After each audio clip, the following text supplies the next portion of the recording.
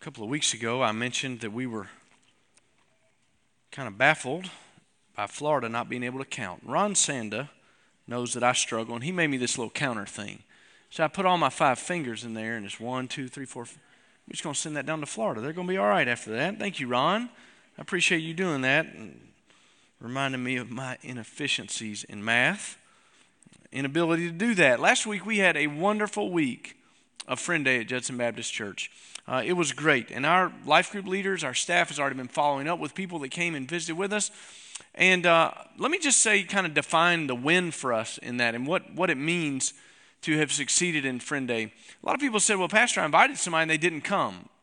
Well, that wasn't exactly the point. The point was to invite, right? Because when we invite, we're taking the first step in caring for someone's soul. We're saying, it's important enough for me to invite you to this because I care about your soul. And that is a huge, huge win for us. And I want to just say that now that we've had Friend Day, you don't need any more permission to invite your friends to church, all right? You can do that any week you want to. And we need to be doing that. I was reminded of that this week. Invited somebody who reached out to me for something completely different and set up a time for their family to come to church, have lunch with my family afterwards. It's just an important thing for us to do. Let me just ask you a quick question. How many of you were saved at church? Raise your hand. If you were saved at church, raise your hand. Now, come on, play along. Raise them high all at once. Look around the room. All right, that's a lot of people that were saved at church, that God did something in their life at church. So I want to just remind you of that.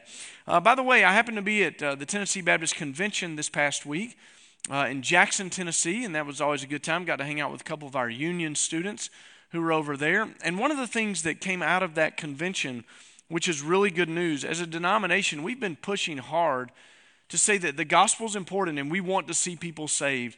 And this year, for the first time in about 3 years, we saw more people saved in Tennessee Baptist churches than we had in a long time. That number's on the up. And that's something we give the Lord glory for, and we're excited about that. So we're really excited about that.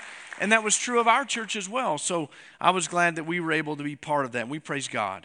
If you have your Bibles, go ahead and take them and turn to the Gospel of Matthew as we continue our series that we've called Navigation.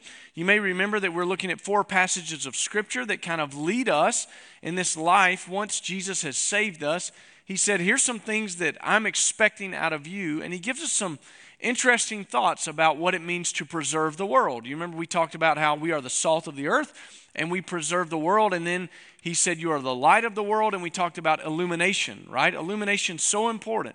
Shining the light into dark places. And Jesus said that that's what believers do.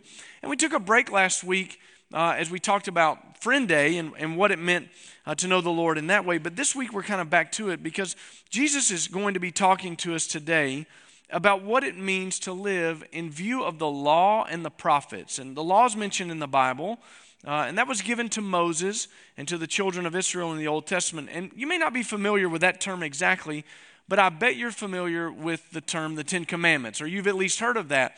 And when we talk about that, we're talking about the Old Testament was divided by the Jews into 3 kind of categories. And Jesus is going to say today something about the law and the prophets and how important that is.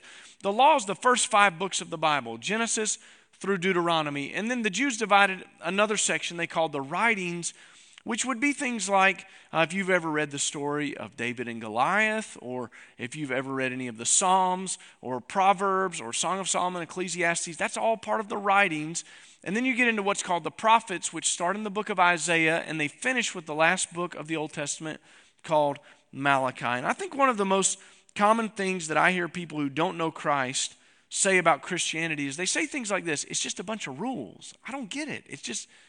It's a bunch of rules, and it stifles my life to understand that I have to keep up with all these rules. And when someone says that, they're telling you right there that they have no idea about what it really means to serve the Savior. And I want you to see that today. And if you're a Christian who says today, like, I'm tired of keeping up with all this, then you don't really have an understanding of what Jesus Christ has done for you in your life. And that's a misunderstanding that needs to be corrected today. And so I hope to be able to do that for us as we look at what Jesus said about that. So Matthew chapter 5, verse 17, and we're going to read verses 17, 18, and 19 this morning as we talk about Jesus and the completion that took place when he came. Do not think that I came to abolish the law or the prophets. I did not come to abolish, but to fulfill. For truly I say to you, until heaven and earth pass away, not the smallest letter or stroke shall pass from the law until all is accomplished. Whoever then annuls one of the least of these commandments and teaches others to do the same shall be called least in the kingdom of heaven. But whoever keeps and teaches them, he shall be called great in the kingdom of heaven. You know, in the 1980s, the Southern Baptist Convention, of which Judson is a member of, found itself at a major crossroads in regards to what it believed about the Bible. And they were seeing mainline denominations all around the country abandon historical views of the Bible and what it meant to have a high view of the Bible. Many mainline denominations were saying things like this: the Bible is a great book of moral teaching, but they stopped short of calling it authoritative for living. It doesn't have to be the rule of God in our lives. They said things like this: it is not inerrant or infallible. There are errors in the Scripture. When you read the Bible, not all of it's true. Some of the teaching of the Scripture doesn't fit the cultural context of the day that we're living in. Therefore, it is fallible. It's not something that you have to live with. And so Southern Baptists were kind of at a crossroads with that as well. But I want to just say to you this morning that we have always believed that the Bible was more than just a book that was good for historical reading. It's so much more than that. That's so important that you understand that. We don't even believe that the Bible is just good for moralistic living. We think it's better than that even. We believe the Bible is the authoritative Word of God without any error or in its content or in its teaching. And this belief is consistent not only with the apostles who said things like this: all Scripture is inspired by God. And that word inspired, they said, was God-breathed. That it was the very breath of God given to us so that we would know God and know how to live. They also understood this.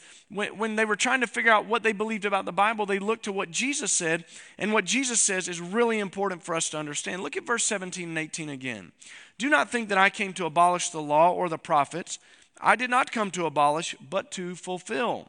For truly I say to you, until heaven and earth pass away, not the smallest letter or stroke shall pass away from the law until it is all accomplished. Now, Jesus uses some language that's pretty clear here to tell us what he thought about the Scripture. He says he came not to abolish the law or the prophets. And when he says this, he means the entirety of the written Word of God that we have in the Old Testament. The Word of God never changes. It just doesn't.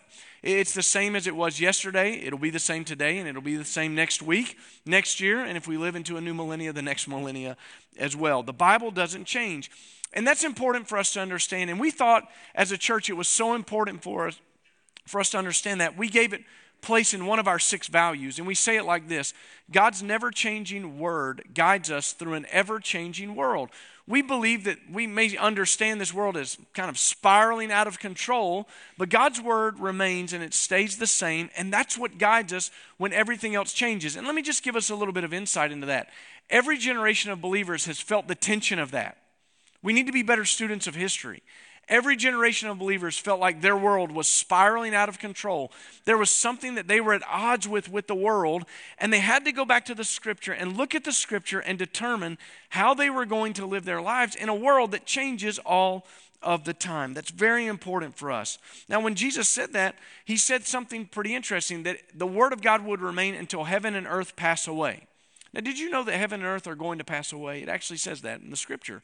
And sometimes we don't think about it maybe correctly because we just think about when we die, we're going to heaven. And we do. Jesus said to the thief on the cross, today you will be with me in paradise. But we know that when Jesus comes back at the end of the age, this earth and this heaven as we know it are going to pass away. They're going to be burned up with fire, cleansed by fire, and a new heaven and new earth will be established by the Lord, where he will reign eternally and perfectly and permanently in our lives, and we will reign with him. And so Jesus is saying the Word of God's going to endure until all of that. Till you see me again, the Word of God's going to endure. Don't worry about changing it. Another important thing we see as we read what Jesus said are the terms that he's using. The law and the prophets, all encompassing. The law, the first 5 books of the Bible, all the way to the end of the prophets in Malachi.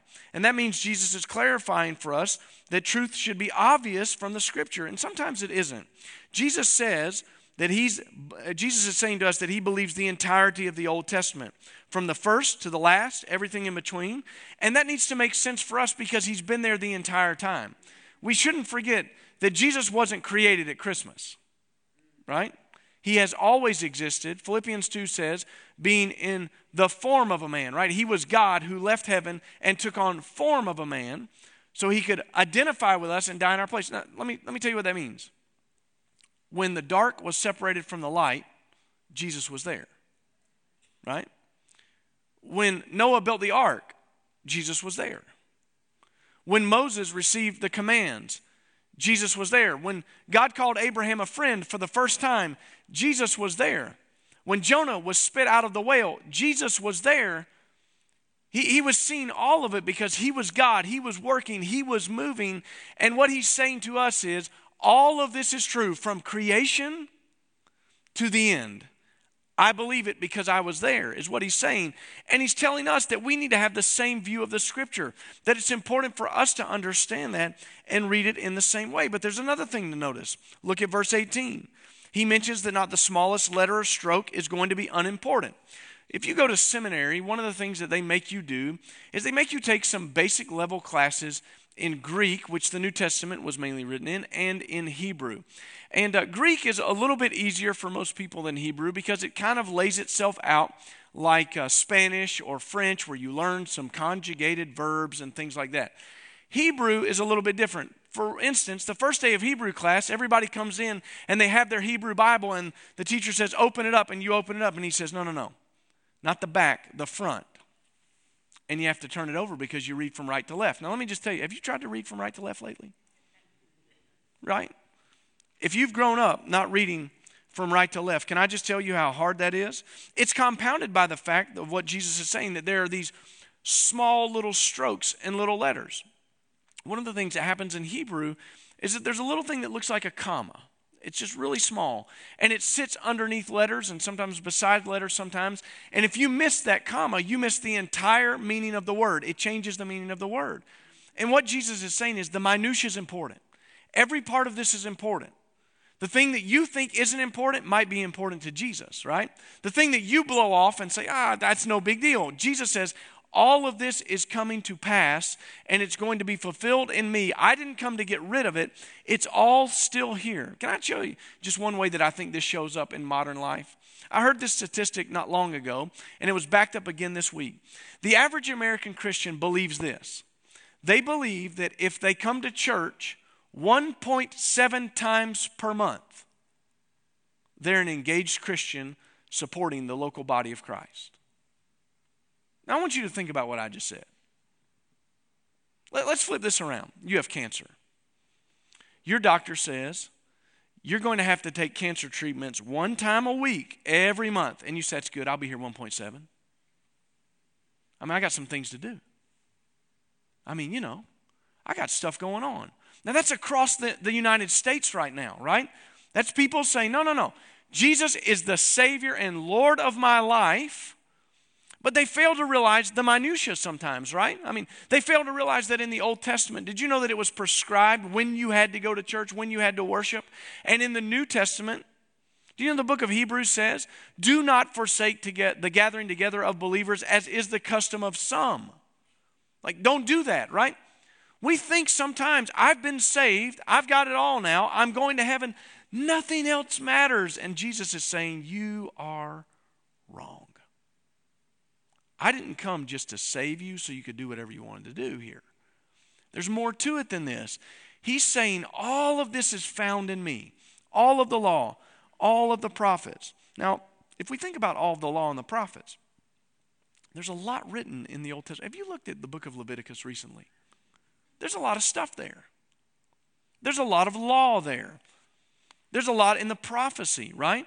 If you think about just the prophecy alone, the type of death that Jesus would die, the place where he would be born, the town's name given in the prophecy. Long before he ever lived, hundreds of years before he ever lived, given there.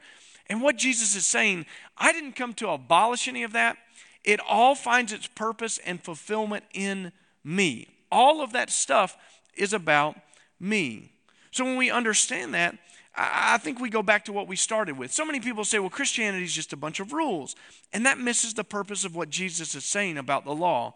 And I think many people miss this because they have this flawed understanding of what it means to be in relationship with Jesus Christ.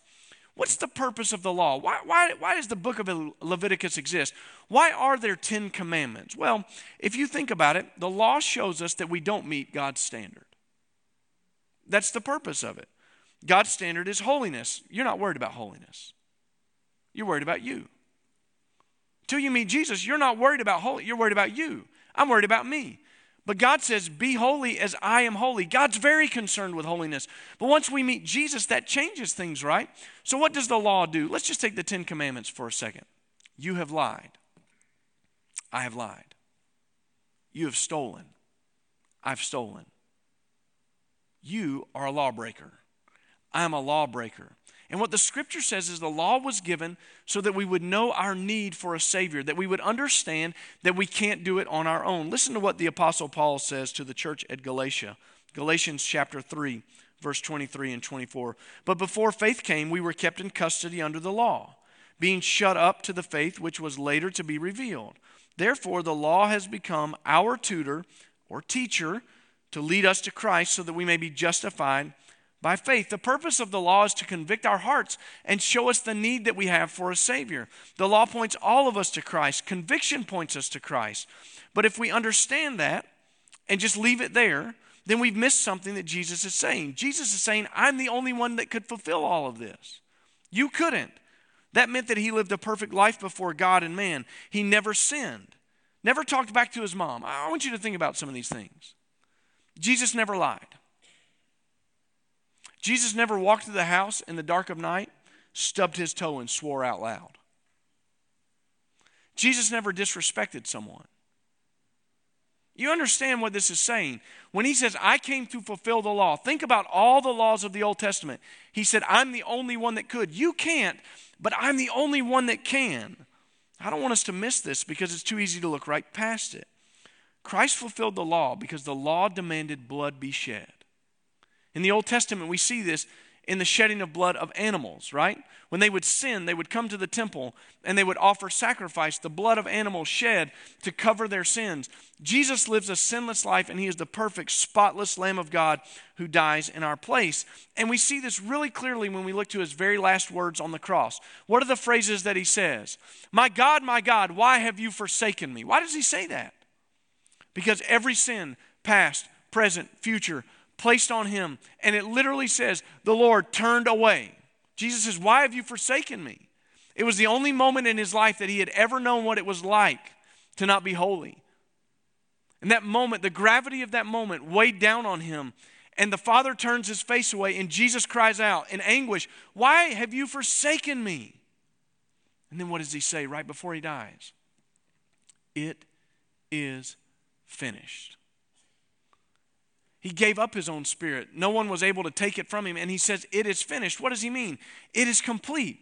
The work that you have sent me here has been accomplished. I've done it. It's over. I have taken their sins. I have died. I have lived a perfect life. And now, Father, the work is finished. Jesus accomplished something that you couldn't do. He died in your place. And friends, that's the gospel. That's the gospel. It's the best news that I could tell you this morning. That's better than getting a new job, seeing a long-lost friend. That's the best news that I could give you this morning, is that the gospel of Jesus Christ, good news, that Christ died in our place and we didn't have to. So if we begin to understand that and fully take into what that means, all of a sudden we begin to see the Old Testament, far from being unimportant. You ought to have new eyes when you look at Leviticus. As you read through that, as you read through Deuteronomy and you realize, oh, ouch, missed that one, never could have done that. Every one of those ought to point us back to Jesus and give us grateful hearts. Every one of those ought to point us back to a loving God who sent his own son to die in our place because he accomplished something we couldn't do. His shed blood was in accordance of the law. He fulfilled it. It was complete. Look at verse 19.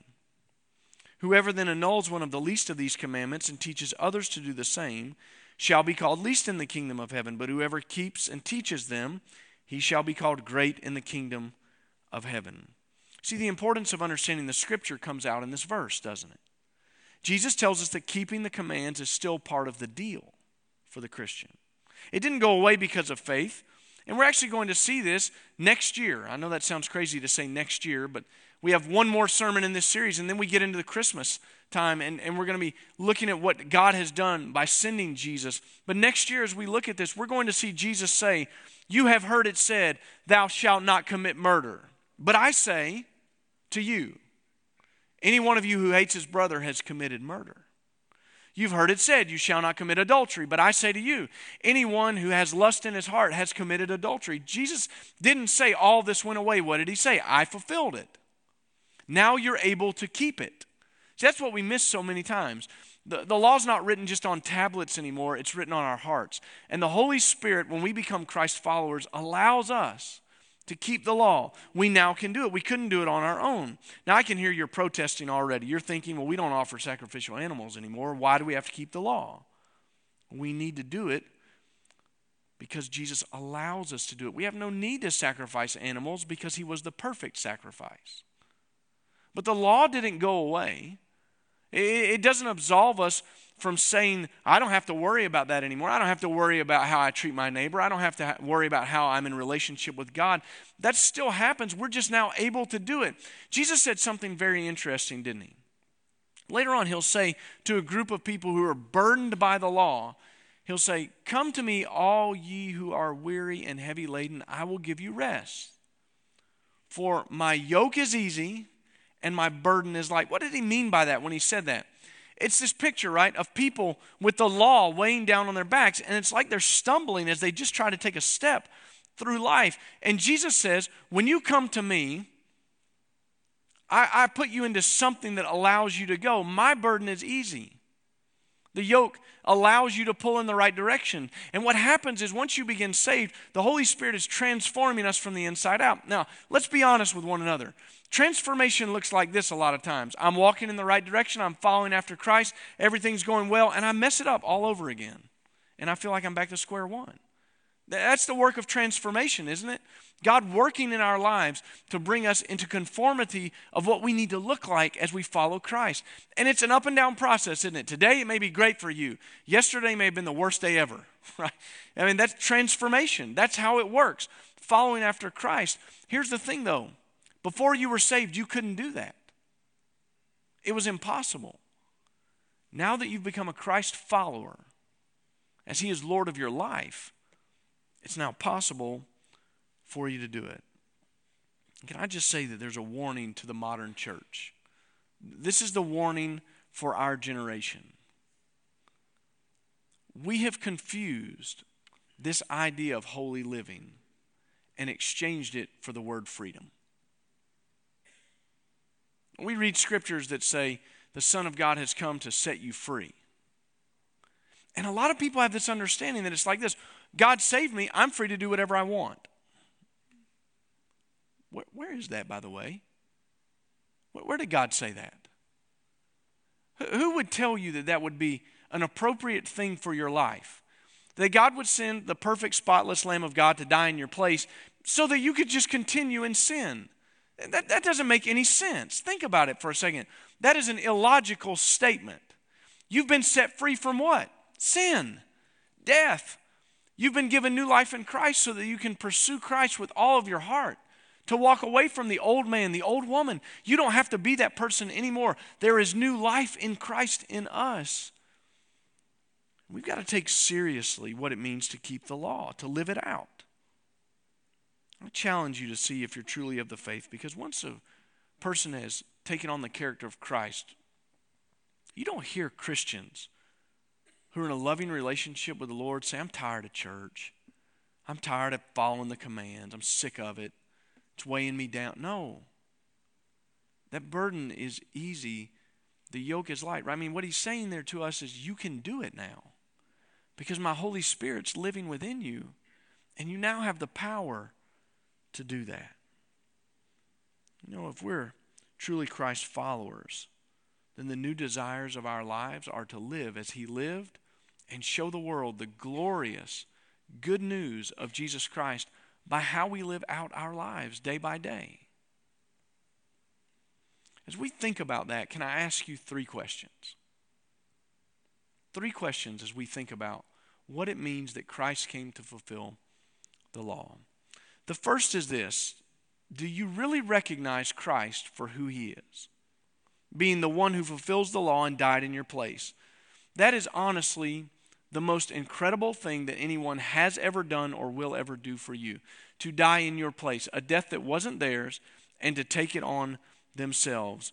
And the scripture says that if you would receive that good news this morning and confess Jesus as Lord, that you can be saved. So my question number 1 is, do you really recognize Christ for who he is, the Savior of the world? And that leads us to kind of ask a question that's a subpart to that. If you died today, where would you spend eternity? I mean, that's an important question. If you died today, where would you spend eternity? Have you been saved? Well, the scripture says that all who call on the name of the Lord Jesus Christ will be saved. That's a promise. He's completed that for us. The work on the cross is finished. He died in your place, in my place. Question number 2. Can you see the Bible as God's word for what it truly is? Do you value it like Jesus did? Could it be that you've taken it too lightly? You may not even realize the effect that this has on your life. But when a person brings their life into submission to the Word of God, it has a great effect on their life. Their life changes, right? But there's also a converse of that. If you don't value the Scripture for what it is, if it's just some book, and let me just say, too many of us in church have said we believe the Bible and can't find anything in the Bible.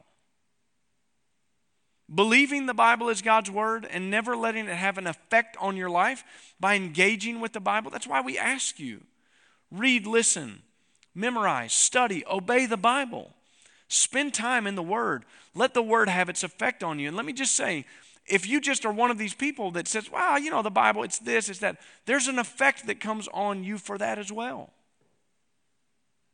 Many people find themselves kind of in ruin because they weren't following the Scripture that was so clearly laid out for them, and they just kind of blew it off. It's like, well, the Bible is not that important. What it says, you know, it's optional. Good book, Jesus, good teacher, but that's not what Jesus said about it.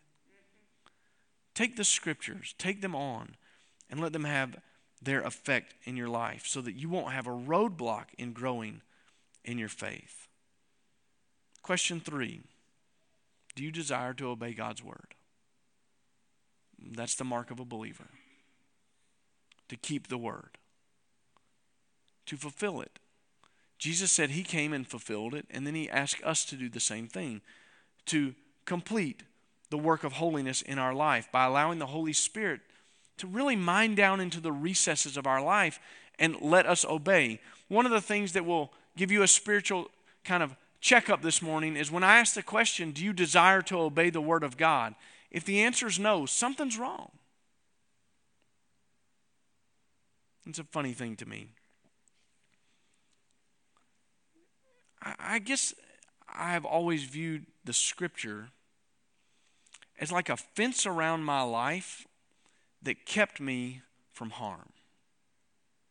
And there wasn't anything in the Scripture that God told me to do that was going to harm me. Infallible word again. The teachings are good. But you know, a lot of people just don't see it that way. They don't understand that God withholds nothing good from his children. So when the Scripture is given to us and it's this fence around our lives, it's to hem us in a little bit and keep us safe. I was told one time that a wise person, when they come to a fence, ask why the fence is there. Because you don't know what's on the other side of the fence. For about 12 years, I had a little dog. He's gone on to be in glory. I'm just kidding. I don't believe that pets go to heaven. Did I just say that? I'm sorry, I just ruined that for y'all. I lived next to a farm when my dog was first in our family. And he had a little invisible fence collar, that kept him in our yard. And on this side of my house was this farm that had all these, it was woven wire. You couldn't get through. It was not just a barbed wire strands. But if you went out the back through the woods, you could get to some places where there was barbed wire. I was at work one day and my wife called me. You've got to come home right now. Well, what's going on? The dog is in the pasture and he's running the cattle. He was a herding dog. And they say like there's nature versus nurture. Let me tell you something. I never taught him to herd, but he was doing a great job. Those cows were stirred up and running in circles. And you ever see a dog where the ear is flopping in one way? It just says, I'm happy. You know what I mean? It was like that moment. And I jumped the fence. And it's that moment of like you start looking around of where is the bull, right? Because you know that there's a fence there, not only to keep the cows in, but to keep a wise person, right? Ask the question, why is the fence there? We need to be wise. We need to get to the point where when we read the scripture and God says, do this, we go, that's a fence. I need to do that.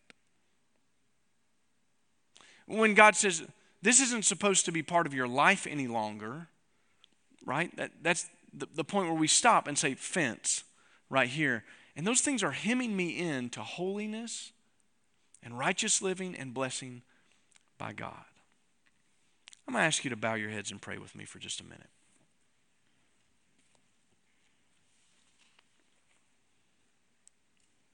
This is the time of response.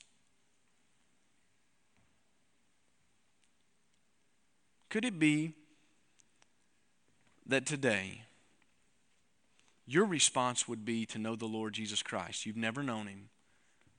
You've never received grace and forgiveness and understood that he died on the cross in your place. More than just a man, the Son of God, the spotless Lamb. And he died for you.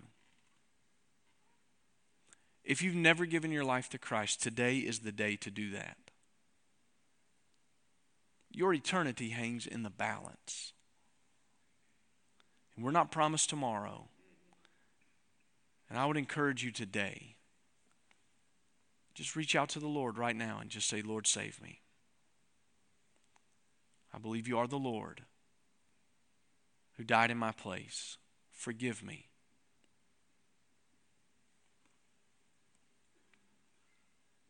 Maybe it's that you're a Christian and you haven't been valuing the Word of God. You haven't been spending time in the Word. You haven't believed the Word. You've been struggling to obey the Word. And you've started to believe the lie that says the Word's hindering me. It's just a bunch of stuff. I can't keep up with it. I can't do it. That's a lie from the devil. You can. God's given it to us. And Jesus has fulfilled all of it so that we can now obey.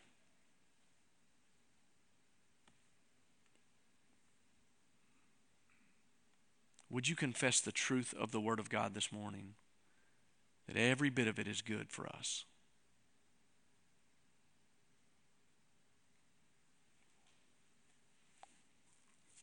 God our Father, we praise you for the sacrifice of Christ the Son and the indwelling of the Holy Spirit that allows us to be able to live a life that is holy. Holy Spirit, we thank you for transforming us day by day, moment by moment, into the likeness of Christ. For the one who doesn't know you this morning, we pray for salvation. And for the believer struggling, we pray, Father, that they would see your word as good and confess it as good. And take it seriously, Lord. Forgive us when we've just breezed by the Scripture or not paid attention to what you have for us. That's not our intent at all. And we ask, God, for you to speak to us now. In Jesus' name, amen.